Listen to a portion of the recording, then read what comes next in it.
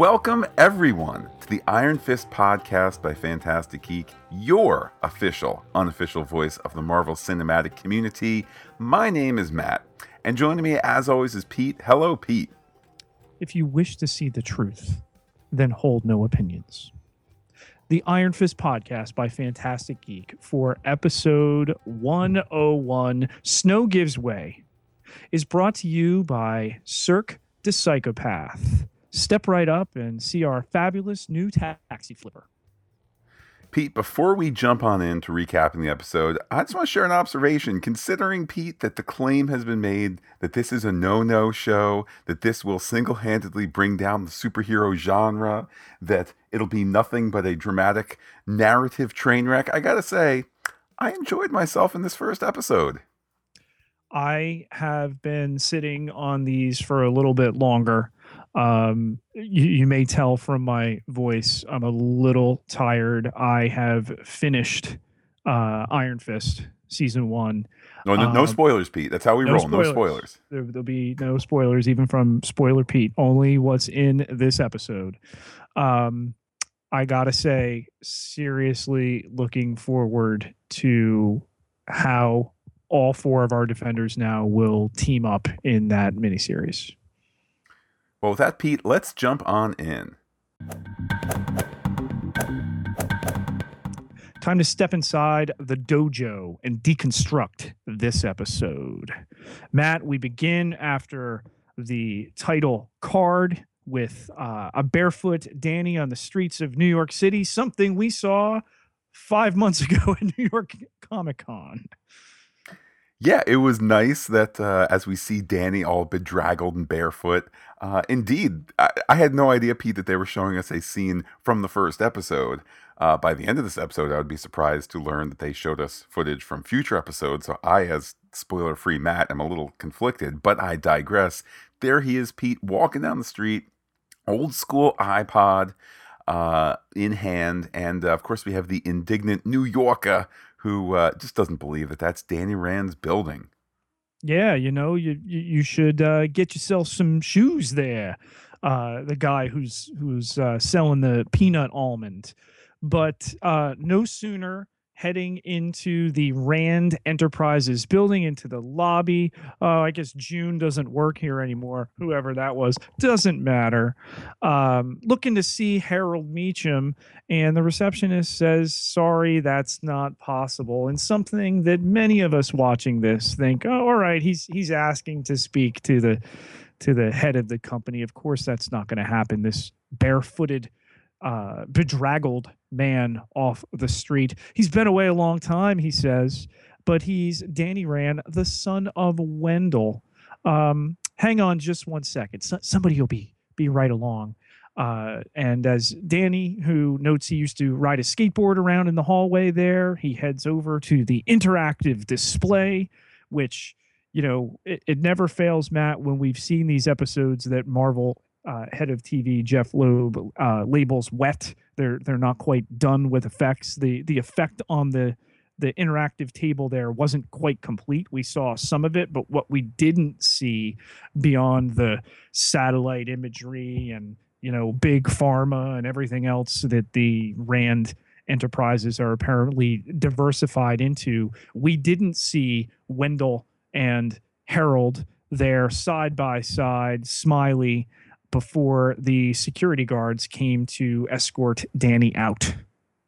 Amidst all this, by the way, I just want to point out we have some easy exposition as we ease ourselves into the narrative. I know you hit upon it, Pete, but just I want to highlight how the story is making it clear he is Danny Rand, relationship to father, who he doesn't expect to be there, relationship to Harold Meacham, the whole wonderful lobby display, also giving us some backstory, or at least, well, whether it's backstory in the past or backstory in the present for the current state of the Meacham family. So the first of many examples of easy exposition. We'll keep an eye on that as we move forward. But sure enough, Pete, security boots him, despite him saying he needs to talk to Harold. And pretty quickly, we have a smooth fight screen unfolding. To me, Pete, the most prominent part was just how easily he fights. There's minimal efforts on defense. It's a lot of that duck out of the way and twist the arm that has just come your way, that kind of thing. Not a lot of big bruiser blows, at least initially. Evasive, easy fighting style that we see early on here after he deals with the first two guys with again minimal movements. He takes out the two that have batons before he uses one of their batons to pry up against the glass, and he heads on up the elevator, pinches the key card that a woman uses in the elevator, almost seemed from the blocking there quickly. And it might have just been the way it was shot too. Thought he made himself invisible based on her lack of of notice of him. But Hmm. after she has pushed the 44th floor, he's able to scan the card and push the 45th button as he shifts his backpack there. He arrives on the 45th floor, and we see a slick haired Ward. No, no, Agents of S.H.I.E.L.D. fans, not Grant Ward, Ward Meacham. But kind of in that, I don't know, son of the son of the boss man, slick haired, questionable type. Anyhow, slick haired Ward is incredulous to see Danny, as is Joy, his sister. They try to call security. Pete, why isn't security picking up? Because they're all unconscious in the lobby. Regardless, though, Danny continues to stress that it really is actually him. It really is actually Danny. Ward is instantly unlikable, even as Joy shows flashes of recognition and perhaps at the very least flashes of a slightly slower pace. Ward is super quick to close the space between himself and Danny, showing he's ready to attack. He says that Harold is dead, which Pete, it came as a surprise to me to hear that Harold was dead, considering, I saw the guy up there at New York Comic Con. Twist. And in the lobby, although that wouldn't make it any different than seeing Wendell Rand alive. And of course, midway to three quarters of the way through this episode, we're beginning to question that before, of course, we see Harold Meacham is indeed alive. But this is a situation where, all things being equal, Danny says he wants to talk to them now. That since their parents are all gone now, they should just talk. We'll go over to the stage deli. We'll get a cup of tea. Of course, that deli's been closed for years, Matt, because that's what we do when you have the little boy who comes back years later. Those are the tropes you play with. So that's to be expected. But Ward points out he's insane if he thinks they're going to have a cup of tea. Danny Rand is dead. You need to calm down. You need to back off all this other stuff. And then Danny quickly lunges towards Joy. With all this going on, it nonetheless does not take too long for security to come in with guns drawn and take him away. No repeat of a fight here quite yet. And with Danny now gone, Joy says it's weird. Danny Rand and his parents died 15 years ago. Easy exposition, but he does look like Danny Rand. Danny Rand. That's weird, right? It's Um, totes real and weird. in the elevator, I like how the show plays this visual hiccup Mhm. both ways. Danny is either having a mental or a mystical episode. Regardless, the narrative flashes back all too briefly to the interior of a plane about to crash.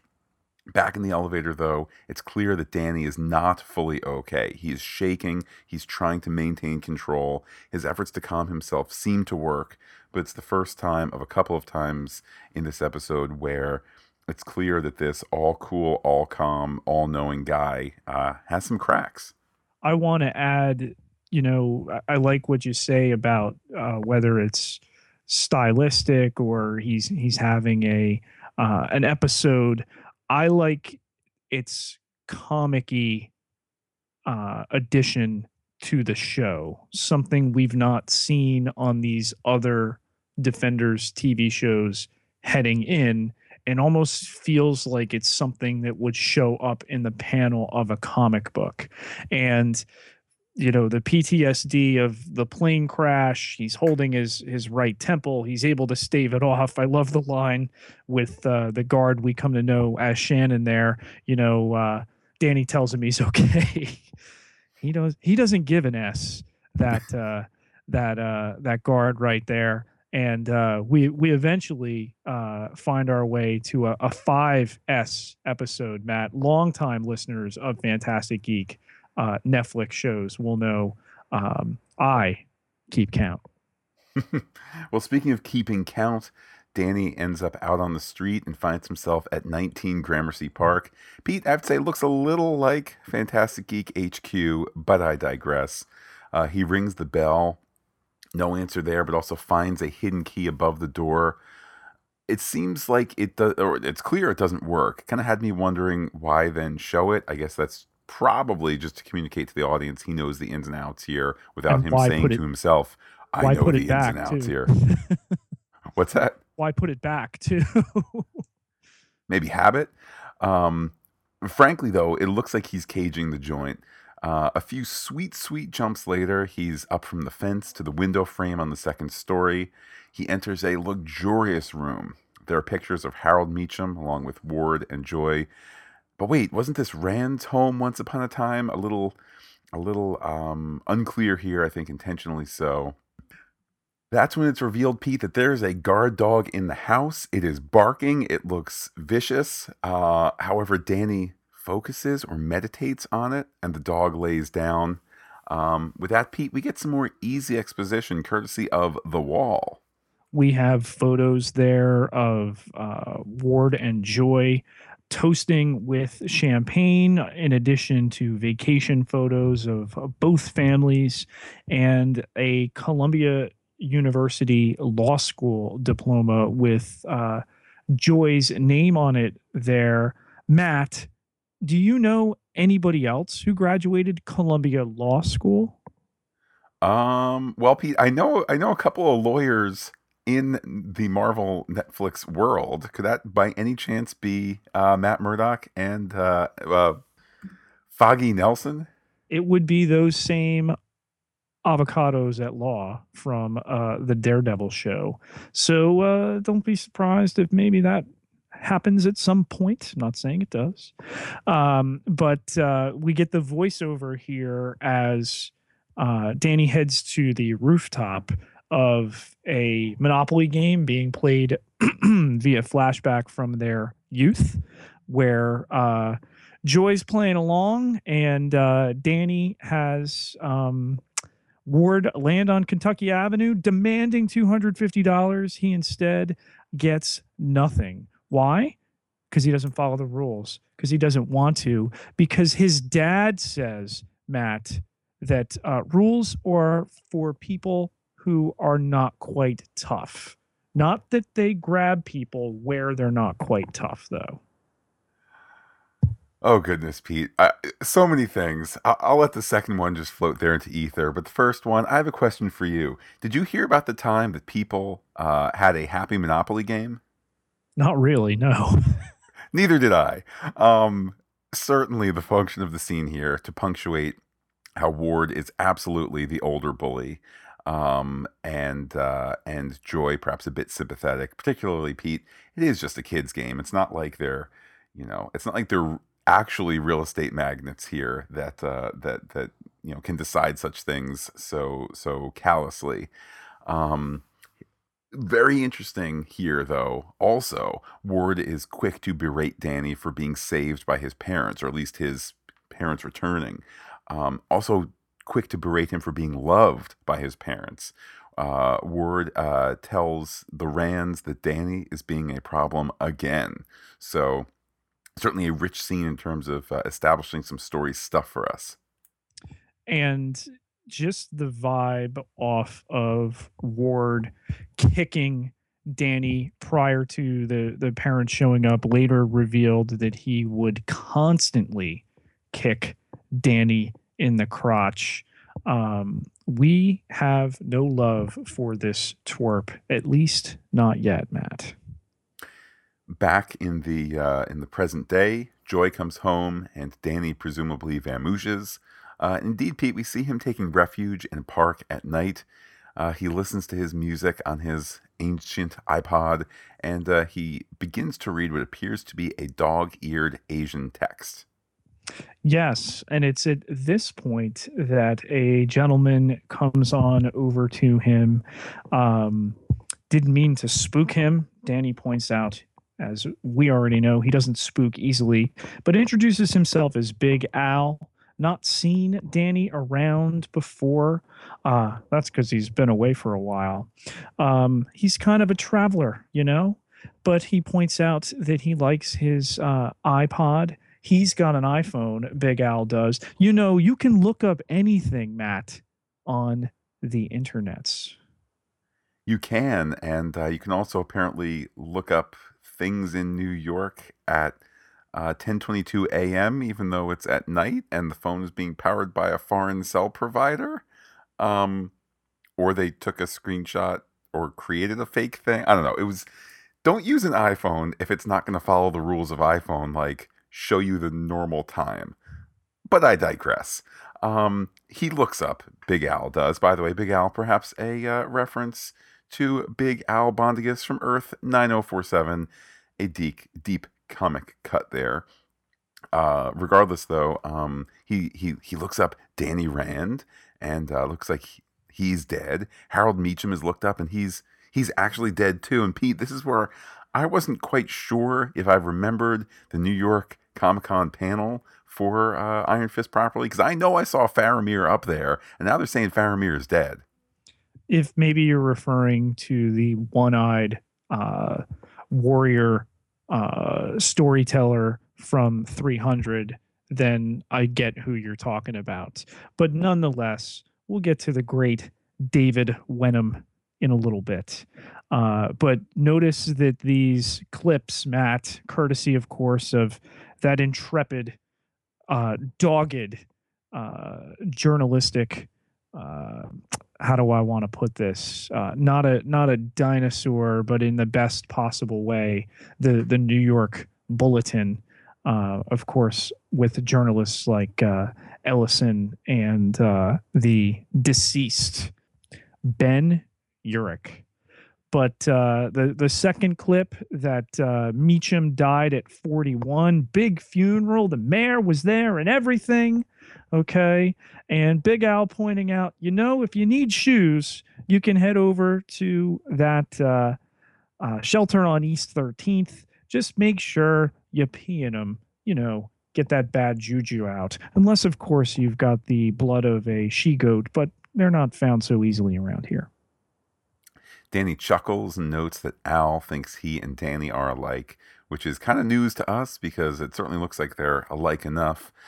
The story moves to the next morning, where Danny confronts Joy at her house, formerly his house.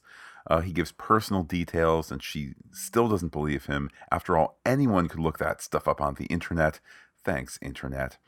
She tells him the legal consequences of continuing. Pete, that is the story rather nicely, hammering home the fact that she has a law background. Say what you want, and we'll see how future episodes unfold. But this episode does a nice job of slowly unfolding all this stuff and making sure the audience is clear on everyone's story orientations. She's the lawyer, she's a little more sympathetic, so on and so forth. Regardless, though, this is also a chance for her to not just show her smarts, but to tell him that she has texted her driver. The driver is on the way, and if Danny doesn't wrap this up, the driver is going to presumably give him a knuckle sandwich, Pete. That is, of course, assuming he doesn't get hit by a cab first. Well, earlier it had been an issue in Rand Enterprises building that there was concern if he was arrested. Ward pointed out he'd be back on the street. No, you enter this building again, we're going to take it as a threat, and we will have our private security deal with you accordingly. Joy is quick to point out here that she'll have the driver detain him. He'll be arrested. He'll be charged with malicious harassment. And it's at this point that Daniel Thomas Rand, who was born April 1st in Manhattan, who played on the Bombers goalie, although it seemed like there's a little bit of an age difference given that flashback before between the two children, but I digress there. He steps out onto the street and flips right over that taxi.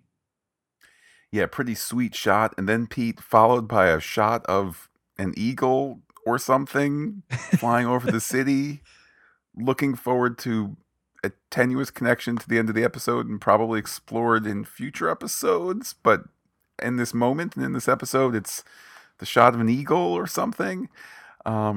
We see Danny practicing meditation on the side of the street. He's dropped $1 by a passerby. Hey, Pete, that's that pilot from the Star Wars movie. Also, the person who was receiving profuse praise from the stunt people at New York Comic Con. Wait a minute, for this very show, Pete. Yes, the wonderful, the luminous Jessica Hennick playing Colleen Wing, who we quickly find out here is posting the flyers, a do-gooder of sorts as well. Had put a little cash in the cup as Danny was performing his Tai Chi. However, he doesn't want it, and he suddenly starts speaking Mandarin with her. She protests that he either speak Japanese or English, hasn't spoken Mandarin since she was a child. All of this, Pete, continued easy exposition. This is around the point where I was like, all right, you're kind of spoon feeding us the easy exposition here. But nonetheless, introduction of the character, her orientation in the story is clear. The martial arts studio, sympathetic, intelligent, multilingual, and so on and so forth. Danny multilingual as well. Meanwhile, at stately Meacham Tower, Pete, the tower, you might call it, a big black edifice, perhaps to a man of small heart. I don't know. Joy explains that she was harassed, kind of, by Danny. Ward calls for more private security. He also passes off Danny's jump as the oddities of a homeless acrobat. New York, Pete, where on one street corner you might have somebody from the finest symphonies of the world playing, and across the street from them somebody playing a bucket, and it's all just the wonderful noise that is New York. But amidst jibes of insane homeless acrobats, we have the idea here floated for the first time by Joy. And it's crazy, but could we just talk to him? And Ward notes that we can't get emotional here. Yes, it's the idea that we lost a friend, but the timing cannot be coincidental. Right when we're about to announce our expansion into China, that he walks in here, potentially owning 51% of the company. She notes the perception would be there's a leadership struggle, that there's somebody, their competition, anybody looking to scuttle those deals. So they're going to sit tight for now, but see what they can do to figure this out. Pete, I have a question, I guess, to you, certainly to our audience members. Here's my understanding of the situation that Ward just described. Here's my layperson understanding. I'm no Columbia lawyer, but surely Danny Rand is legally dead. And at least from what I know from TV and whatnot, the mechanism of legal death in lieu of a body and whatnot is there to be able to move on. So I'm sure there must be cases of somebody who is legally dead returning and now you need to reverse things. But I have a little bit of a hard time this idea of surely he's legally dead. Fine, he would have had 51%, but legally now he doesn't. So, I mean, not for nothing. It's the court system. It's not like he's going to suddenly show up and they're going to say, "Oh, it's you. All right, redo the org chart at the company here." I just felt like there was a little extra a little extra foot on the gas pedal here when there must be some legal slowdown. There is, and not to get too ahead of ourselves, but I think that's something that will be addressed. But the idea between the two of them in terms of this conversation, bringing up the Chinese expansion for the first time, and kind of linking their world to some of the things, if you've watched these other Defenders shows that we're aware of going on, again, principally Daredevil. Day turns to night, and Ward's BMW is brought up from lower in the garage. Danny hops in the driver's seat, and for some crazy reason, so does Ward. Side note: I'd hate to be the parking attendant who just kind of stood there, mouth open. I don't know that you can have a job come morning, but hey. Ward pulls a gun, and Danny asks for the gun to be put away. He seems to be showing true aggravation for the first time. Ward's response is to take the safety off, those Wards and their guns, Pete. But Danny quickly takes the gun, and Ward says that he'll never get the money. However, Danny simply wants answers about what happened to the family, to the money. And he says, Ward does, they'll tell him everything he knows, that Wendell, wife Heather, Danny died in a plane crash in the Himalayas, sometimes pronounced Himalayas if you're Brad Pitt in the movie 7 Years in Tibet. But the plane was never found, neither were the bodies. That's all he knows. Of course, it's all he knows because he was 15 when they died. Why would he know more, Matt? The Ward if doth protest too much. He also mentions that there's this idea that, or at least between the two of them, this discussion that can Danny give DNA? No, he can't because there's no living relatives. Nor can he share his fingerprints because he never gave them as a kid. And to that latter point, Pete, some baloney and then some counter baloney. Wait, baloney that you pulled right off of the counter that's already been cut? Something like that. I had said on Twitter this morning, when a baby is born, they take a footprint. Mm-hmm. So at least there's that. I don't know if footprints change, but at least there's that as a beginning. Somebody Footprints responded, are as unique as fingerprints. It's just not as, shall we say, common that people are rolling their feet around and doing the ink there, but it's certainly another means of identification. now somebody replied on Twitter and said that she had not had her foot footprinted. However, her husband, who is 2 years older, had. So maybe it's a town by town thing. I kind of have a hard time believing that if Danny was born in New York, that wouldn't be footprinted. At least the baby wouldn't be. Regardless, Especially a child post Lindbergh era, Matt, of a wealthy family. yeah.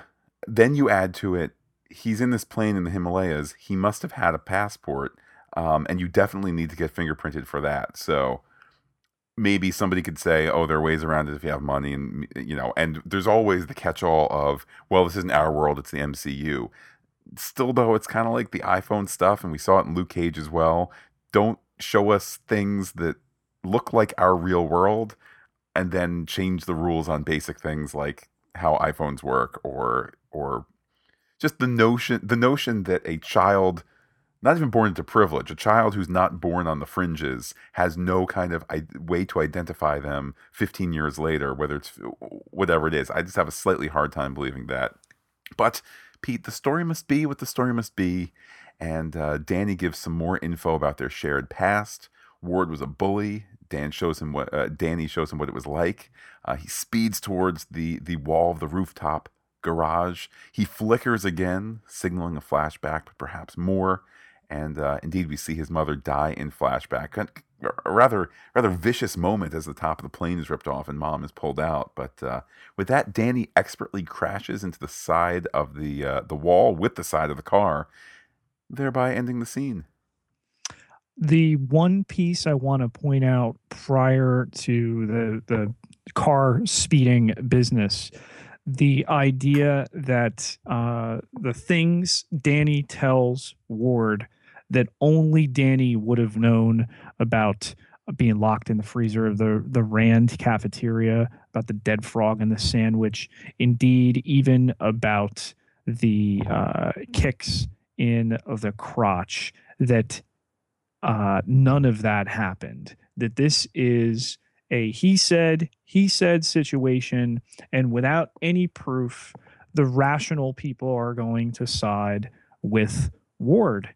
And this behavior that Danny's exhibiting, especially given the end of this episode, only supports the Meacham explanation. Back in that park, Pete, Big Al is there. He's brought Danny a chicken parm. It was thrown out at the end of the night by a really great deli on Bleecker. Pete, they just throw it away. Big Al here is the homeless philosopher. In the past, thousands of years ago, we were hunter-gatherers, tens of thousands of years ago. We lived until our 70s. Not quite sure about that, but fine. Yeah. We then built farms and cities, and it all went to crap. Big Al, he's an urban hunter-gatherer. Danny hits him with a Buddhist quote, "Your purpose in life is to find your purpose." Pete, what was Danny's purpose?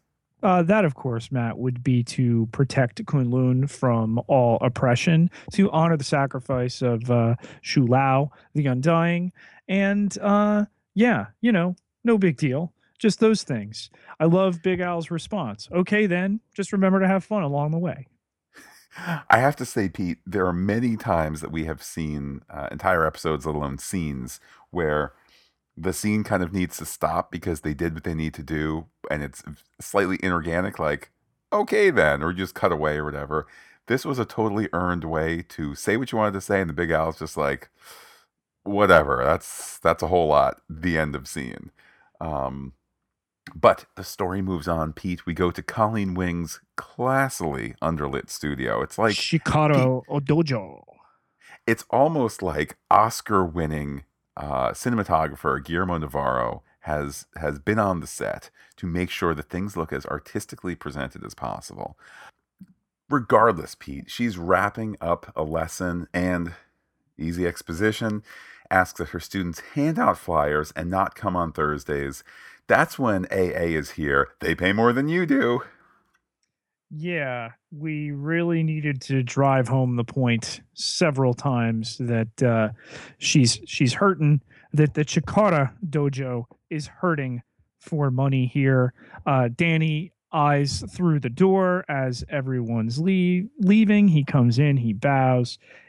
He's not there for a lesson because $2 won't get him much except coffee down the street, maybe a pair of flip-flops from one of the stalls again down the street. Like, get the point. She doesn't want him there, but he wants to challenge her master. Pete, here I will take perhaps Danny Rand, not the show, because the show is setting up a straw man for us to knock down. But Danny, assuming that she can't be the master, he does cite the rule, enter a dojo, challenge the master. That's when she says she's the master and she declines. Boom. He says that she should teach Kung Fu instead.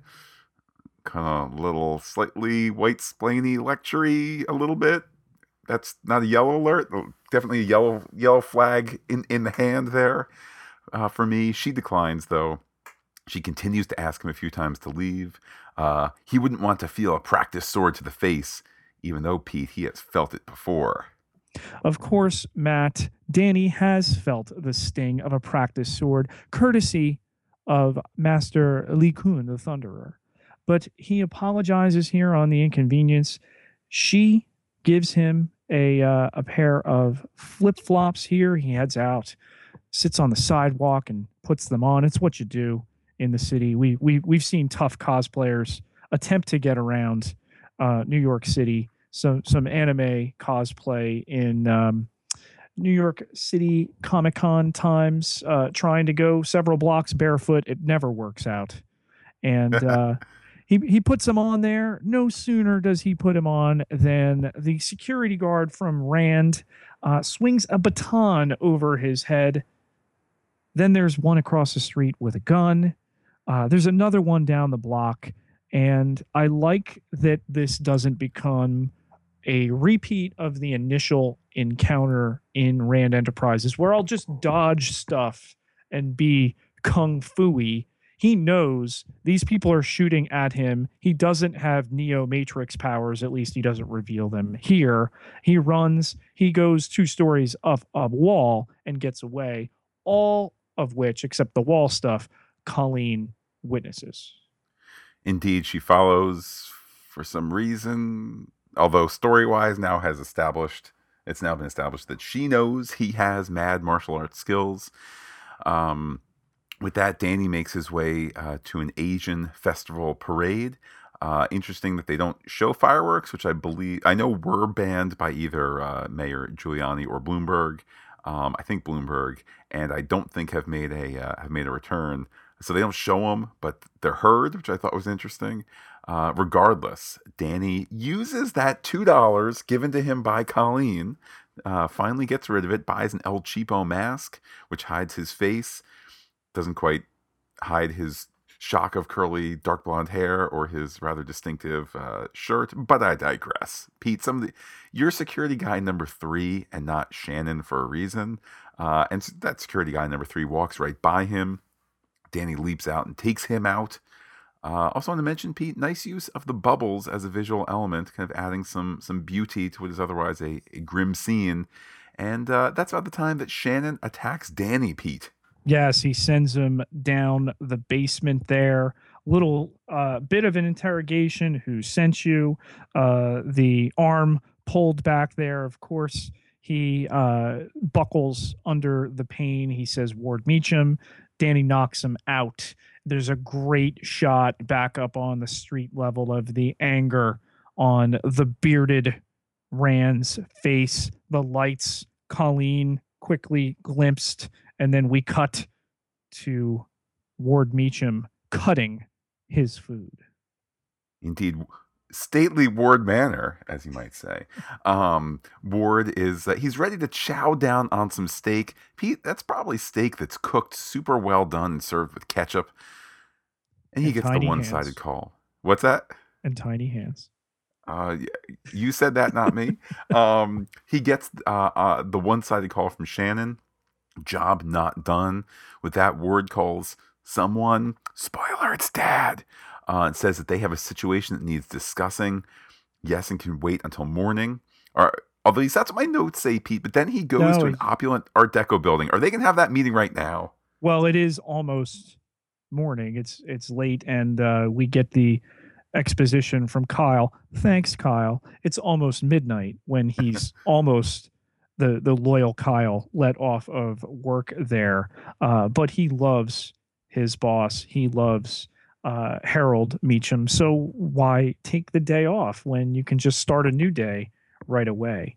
But that discussion there before heading into this, super secret situation where, we're going up elevators and hallways and then stairs and then hand scans and then up another elevator to wind up in really kind of this private residence. There's a heavy boxing bag. There's that male receptionist, Kyle, as we mentioned before. And so that we're clear, the dialogue lets it be known, Matt, hi, Dad, who points out that the Chinese yuan, is going to drop here. It's going to affect their expansion in China.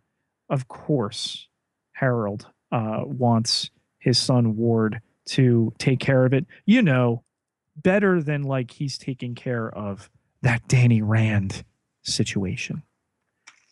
For all the supposed lousy dramatic storytelling that some of the critics would have you believe, this whole portion here where the story takes the time to show you having Ward enter this opulent building and all these twists and turns that you recapped, Pete, I as an audience member rather like it. That is, as opposed to Ward pulling up to, Hideaway Beach, a hideaway company, or, something like that where it's the big vault door. The fact that it's just a really nice building with an elevator, then he has, and all of that, which I won't recap. I like that they are showing us without having characters all the time going, gee whiz, dad is at the secret hidey place. Let's go get him. I like that they just show it and let you kind of witness it in its own reality.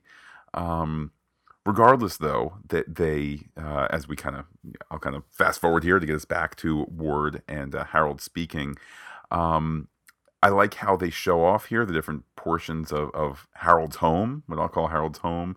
The different corners of it really displayed nicely. And then Harold has them consider, what if it is actually Danny? If it is, then they can't let him go public. Further, does that mean that his parents are alive? Lots of questions to be answered as Harold continues to walk around that room showing off the set. And all these questions show why an idiot can't be sent to beat him up. It requires finesse, like always. Gee whiz, Pete, this sounds like a loving father who probably really didn't like to spend much time with his son when his son was a boy. I guess we'll see if that was the case with Joy later on. Well, remember, it was Harold who was being quoted earlier by his son Ward about what type of soft people how they react.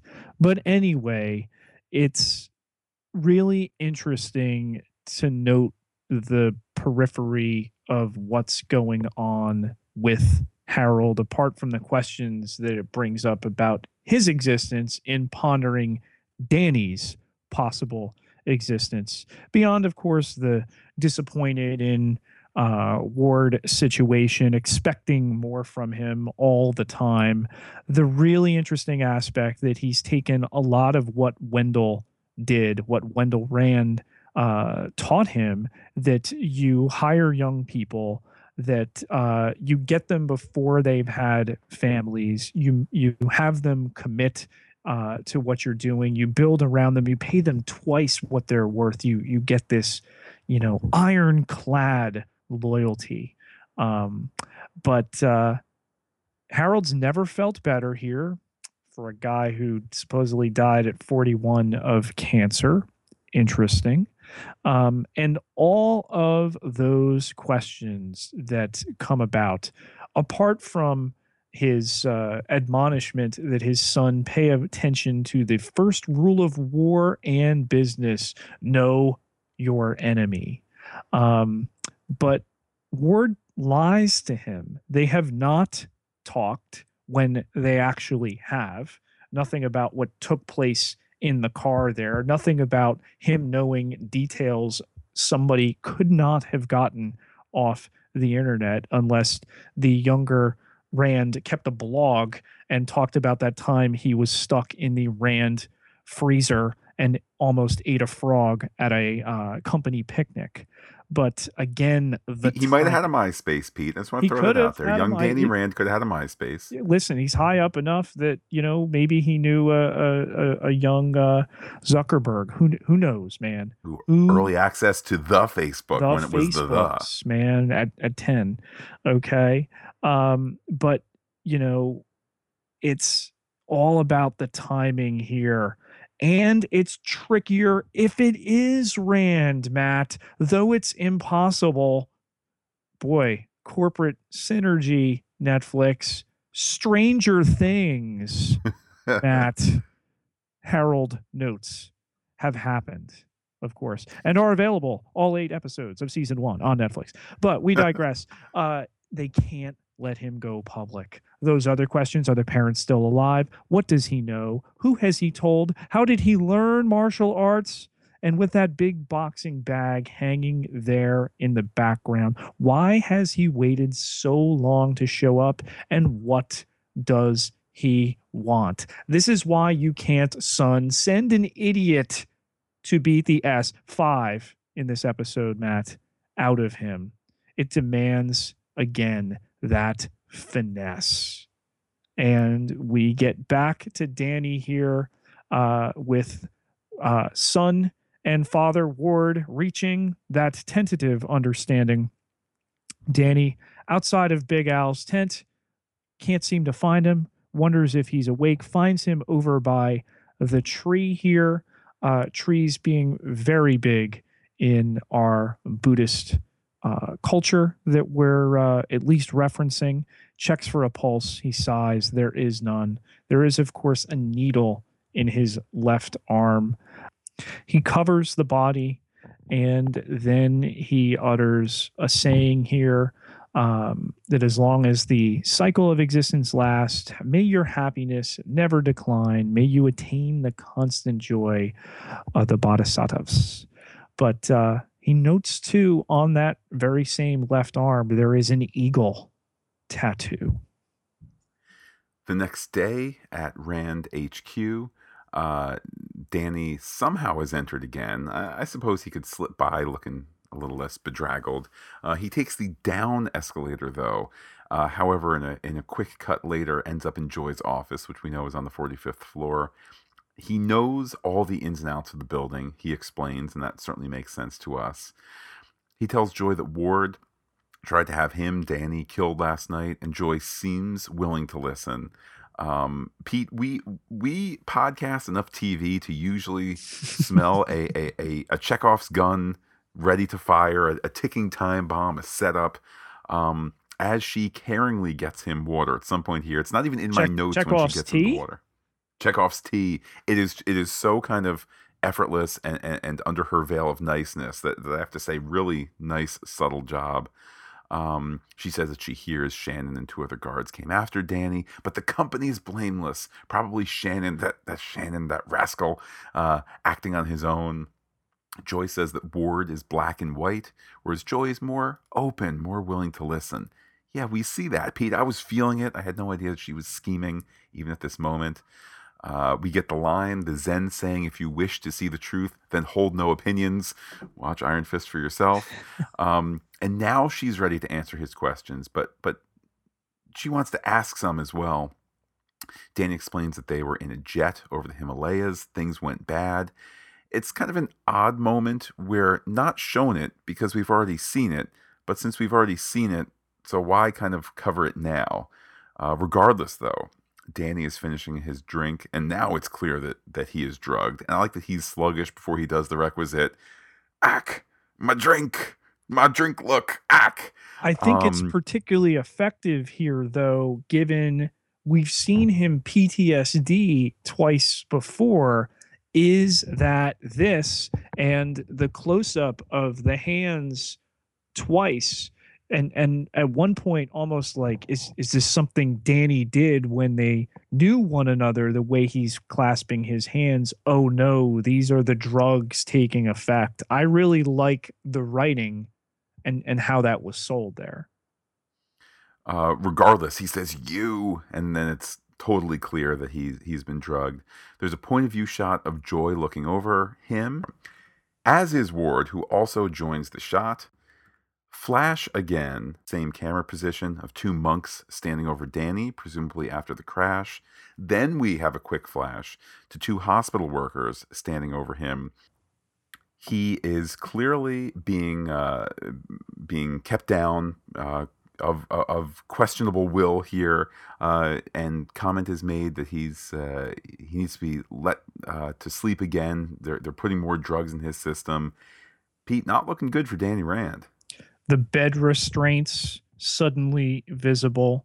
We have voiceover again of Wendell telling him it's just turbulence. It's going to be okay.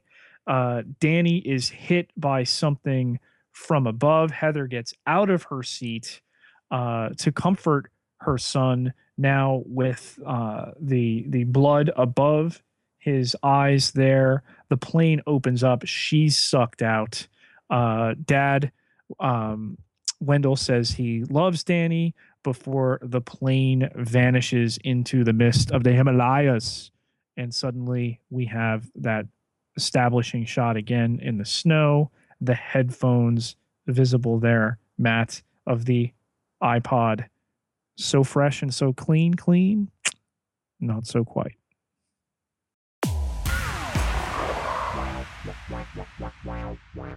Sparring partners, where we look at the villains of this episode. First up, Matt, That, of course, would be Ward Meacham. Certainly the biggest, the baddest so far. Jersey-born Tom Pelfrey, certainly rocking the bad guy vibe there with the unlikable, seemingly irredeemable Ward Meacham. Just bad news through and through. The slicked back hair, the mannerisms, the shortness, the hubris, Matt.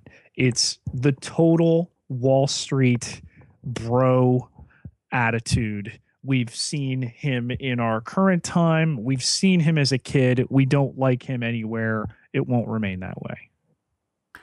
Yeah, certainly. I doubt that the show was going for as much meta commentary as one could now have, considering production wrapped in October. And shall we say, probably most people in the production weren't expecting what happened the following month. But let's talk in the MCU, Pete. Let's talk in MCU New York. You thought that you had taken down the biggest baddie that there was with Fisk in Daredevil. Shh, we don't say his name. Oh, with Still. Mr. F. I like that there is this reminder. You know what? The weeds continue to grow, and it appears that the Rand company is doing just fine, and things are on the up and up. But darn it, Pete, you know the baddies are still there, and they're in their suits and in their big black towers. He's the type of guy that we can easily imagine existing in both of these universes, in ours, in theirs, where it overlaps. And you put him seemingly at the head of this company. Come to find out, of course, he's getting his orders from elsewhere. But given his hesitance to tell his father what really took place between him and Danny when they did meet, that he sees himself not as the prince, but as the king.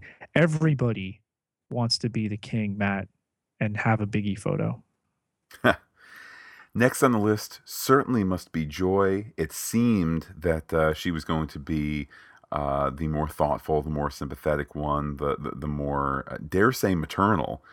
Pete, we were wrong there. We were wrong to gender type that. She seems as bad through and through, just with slightly more intelligent and slightly softer means, but certainly means that are, quite frankly, more effective than that of her brother, who sent 3 security guys.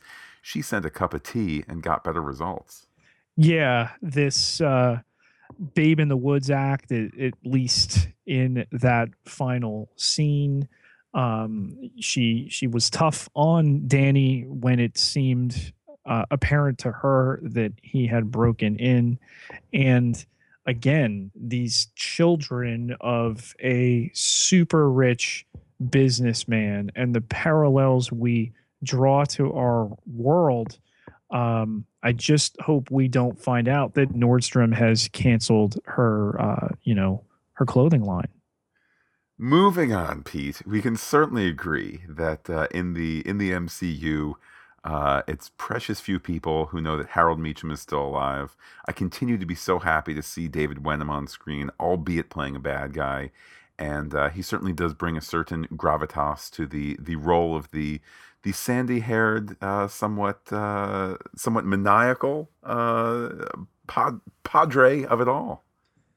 The presence of David Wenham, I don't think can be undersold. Was a little worried when I first saw this episode that we would repeat the steps of the first couple Daredevil episodes, that just changing it up rather than we don't say a kingpin's name. We have seemingly killed off Harold Meacham, but he's still around, but we wouldn't see him. Here we get him this first episode. Really interesting to ponder what's going on. At least one other person other than his son is aware of his existence. We're going to look, of course, in our theory segment at what could potentially be going on there. But the gravelly gravitas of Wenham here as Harold, acknowledging what he was able to gain from Wendell and still wanting to keep Danny from being able to claim any part of this expanding empire. It's delicious stuff. It's played deliciously and it tastes delicious, Matt.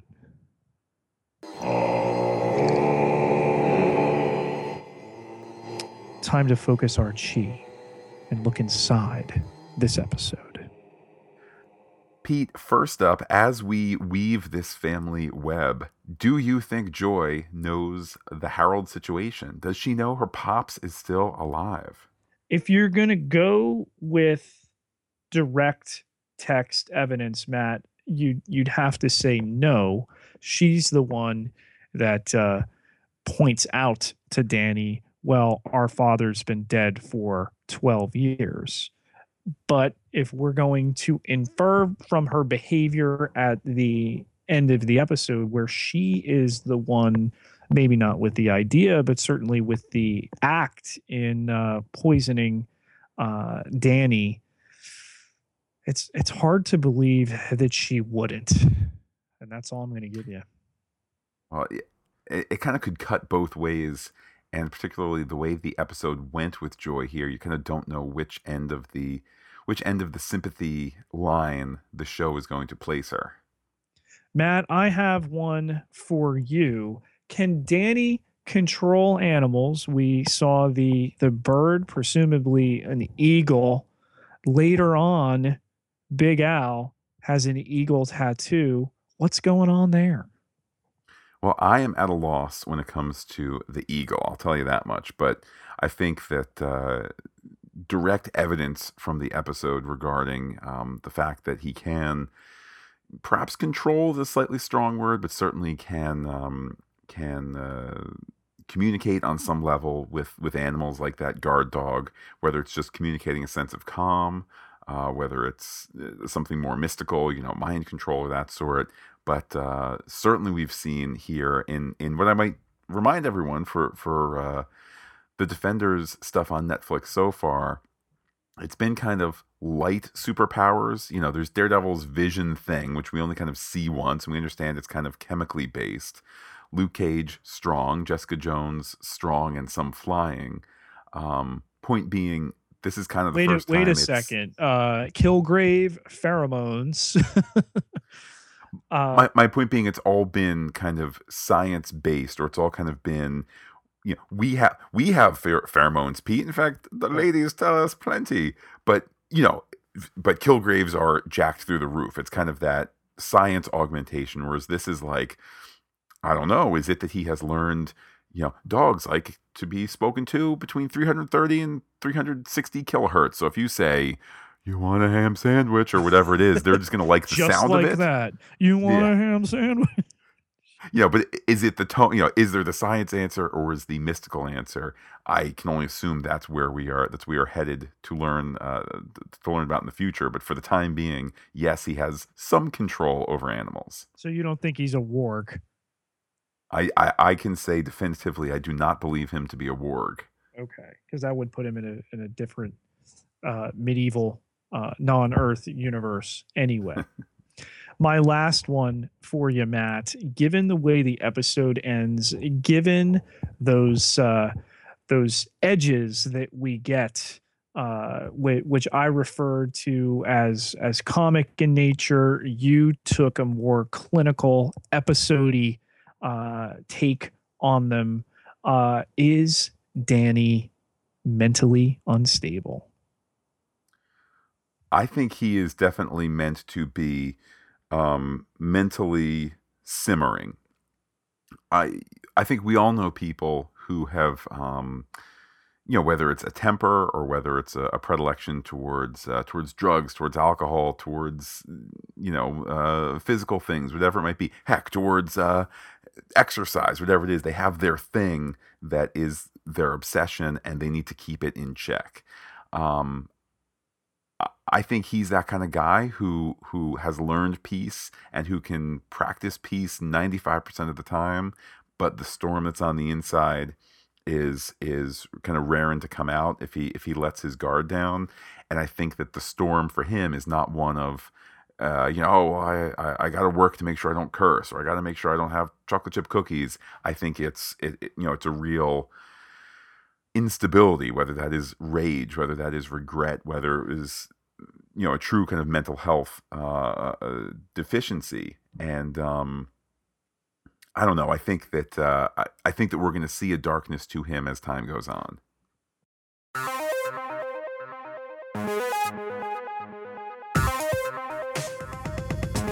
Let's listen to some messages from the mystical city of Kunlun. Pete, we have some tweets on the Twitter machine, people reaching out to us at Fantastic Geek. First one up, Pete, this was sent 12 hours ago, so we're talking the wee hours of the morn on the East Coast here.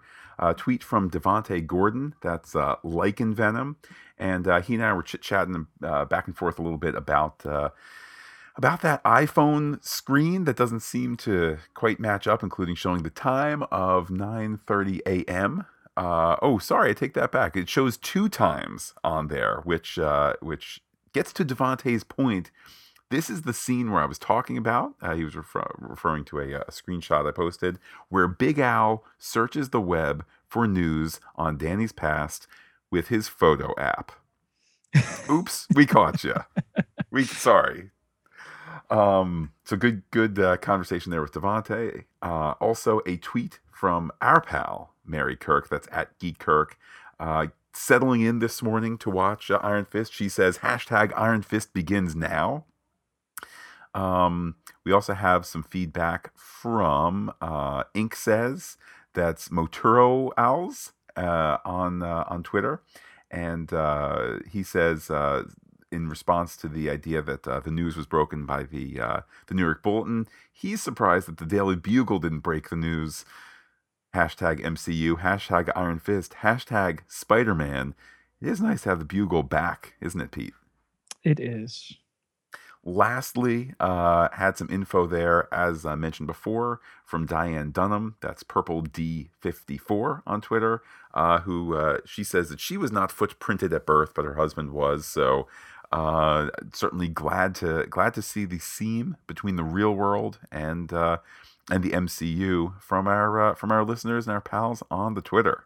Thanks again for reaching out, and certainly between email, between Twitter, between getting in touch with us on Facebook, one other way to get your words on the podcast, leave us a review on iTunes. We don't quite have enough because we have a fresh feed for every Marvel show that we podcast. We don't have enough reviews yet where we're showing up with a rating. We need at least one more as we're recording this right now to get us to 3. So you could be that person to push us over the top. Could be good, could be bad. I mean, we'd like it to be good, but you know what? You don't like this podcast, you deserve to at least tell other people about it. Pete, we want to remind our listeners the schedule that we will be keeping for Iron Fist, certainly for the remainder of this month until Agents of S.H.I.E.L.D. comes back. Every Monday, every Wednesday, every Friday, we're going to be back talking the next episode of Iron Fist. You can watch with us. You can rewatch with us. We'll be talking about them fresh, so no spoilers for the future. And certainly excited to dig into this show, Pete. All day I've had a smile on my face. While this isn't the most amazing pilot I've ever seen, this is a very solid kickoff to what I'm hoping is going to be quite the journey on Iron Fist. I don't think it's ever as bad as critics might make something out to be, especially in a TV sense where they've not seen again the entire thing. It's different with a movie. You know, last year the critical collapse of a Batman v Superman, and despite, well, it can't be as bad as it was, I think a lot of people can say, wow, it was worse. This is nowhere near as bad as some of those reviews that you read. Well, we would love to hear what you, dear listeners, are thinking about Iron Fist as we make our way through it. Let's talk some contact info. Pete, how can people be in touch with you? You can find me on Twitter at Peter, Pieterj, Ketelar, Ketelaar, 9,070 followers. Can't be wrong. And while I am personally on Twitter as Looking Back Lost, please do be in touch with the podcast. We are Fantastic Geek. That is fantastic with the PH. And you can find us on fantasticgeek.com. Leave a comment there. Tweet at Fantastic Geek. Send an email to fantasticgeek@gmail.com. Or find us also on Instagram under Fantastic Geek as well. But wait, Pete, you mentioned the Facebook. Facebook.com/Fantastic Geek with the PH, all one word. Like it today. Be a part of what we say. Pete, we will be back in just a few short days for episode 102 of Iron Fist. So with that, I will say goodbye to all our listeners and give you the final word. As long as the cycle of existence lasts, may your happiness never decline.